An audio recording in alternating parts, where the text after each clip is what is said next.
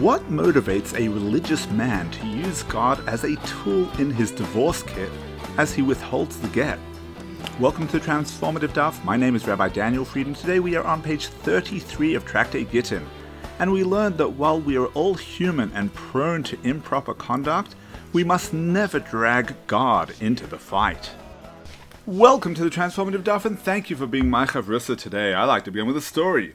King David's army was successful in its efforts to protect and secure the people and the land of Israel. Nevertheless, wars are brutal and replete with uncertainty.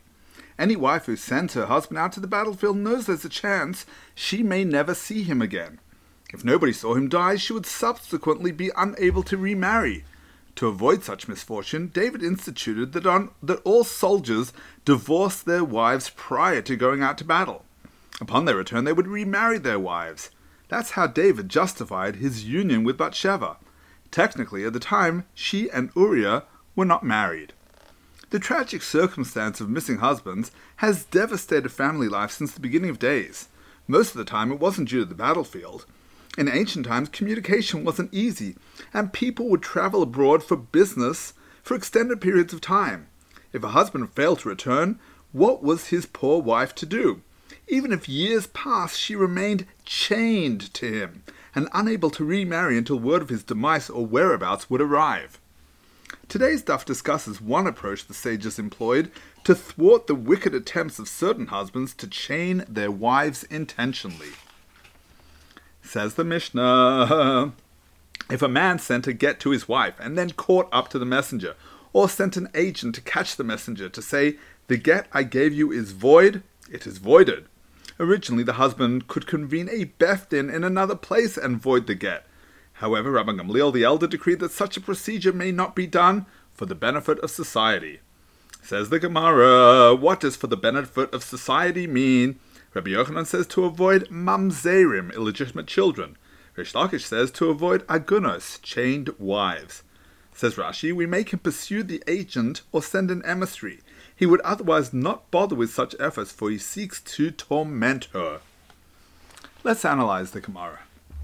Sadly, wife chaining doesn't only happen when a husband goes missing. Sometimes a man could be around the corner and simply refuse to engage in divorce proceedings, effectively chaining his wife. In the case of our Gemara, the awful husband gave the gett and then decided to revoke it while in transit. Rabbi Gamliel's decree made it that much harder for the husband to act nefariously. It's a sad but true reality that divorce can get ugly.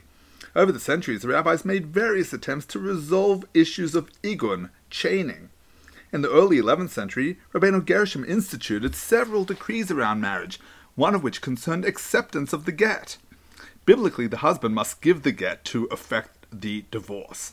Rabbeinu Gershom decreed that in addition, the woman must agree to receive the gett, thus helping level the field.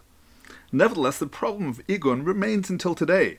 Our rabbinic courts work hard to ensure neither party acts nefariously, refusing to engage in gett proceedings, or worse yet, using the gett as a bargaining chip.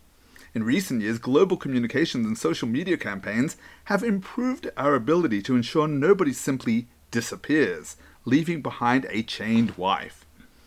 Unfortunately, I've dealt with several divorce situations over the years, and any time the husband or wife refuses to engage with the gett proceedings, the person believes that they are completely justified in their position.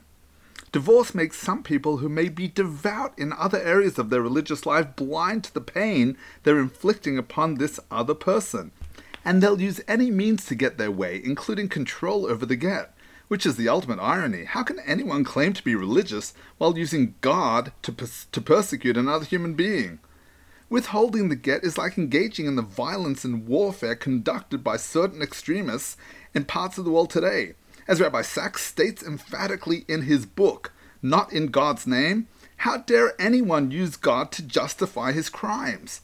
And here too, whatever excuses you want to give for delaying the gett are irrelevant. You have absolutely no right to use God as a tool for your aggression. If you consider yourself religious, then take care of the gett first, and only afterwards deal with whatever needs to be negotiated as the marriage is dissolved. The gett is like everything in this world that comes our way. It's a test. Are we going to use it to make God proud, or will we use it to profane his name? Some circumstances can be extraordinarily challenging, but you have the power to overcome the temptations of the Satan. Twice a year on Parshas Bechokosai and Parshas Kisavo, we read versions of the Tochacha, the Torah's admonition and warning of the consequences of disobeying God. The reading is replete with terrible curses that may befall our people if we do not observe the mitzvahs. Curiously, the Ramah rules that one who does not get along with the Baal Koreh should not ascend for the Aliyah of the Tochacha. We're concerned that the reader will focus on this individual, placing him in harm's way. It goes without saying that having enemies is forbidden. The Torah declares, "Do not hate your brother in your heart." And yet our sages realize that even the Baal Koreh is human and might not have perfected his mitzvah of Avas Yisrael. Therefore, they enacted the ruling that we don't call up someone he harbors animosity toward. In fact, many congregations circumvent the issue entirely by calling up the Baal Koreh himself or one of the Gabbaim already standing there. Clearly, our sages felt that it would be egregious of anyone to use the Torah as a tool to harm his fellow. Playing games with the gett is such a serious matter that it would be impertinent to expand the conversation and offer other examples of using God to harm one's fellow. Suffice it to say, don't ever use God as an excuse or a tool in any interpersonal conflicts. Leave him out of your personal hostilities. May you strive to love everyone in this world, even those who have wronged you, and truly make Hashem proud. Wishing you a transformative day. Thank you for tuning into the Transformative Daf podcast with Rabbi Daniel Friedman. If you've enjoyed being my chavrusa today, please consider purchasing the book series or partnering with the Center for Torah Values as we show the value of Torah and instill our values with Torah. Check it out at transformativedaf.com and across social media at Rabbi Daniel Friedman.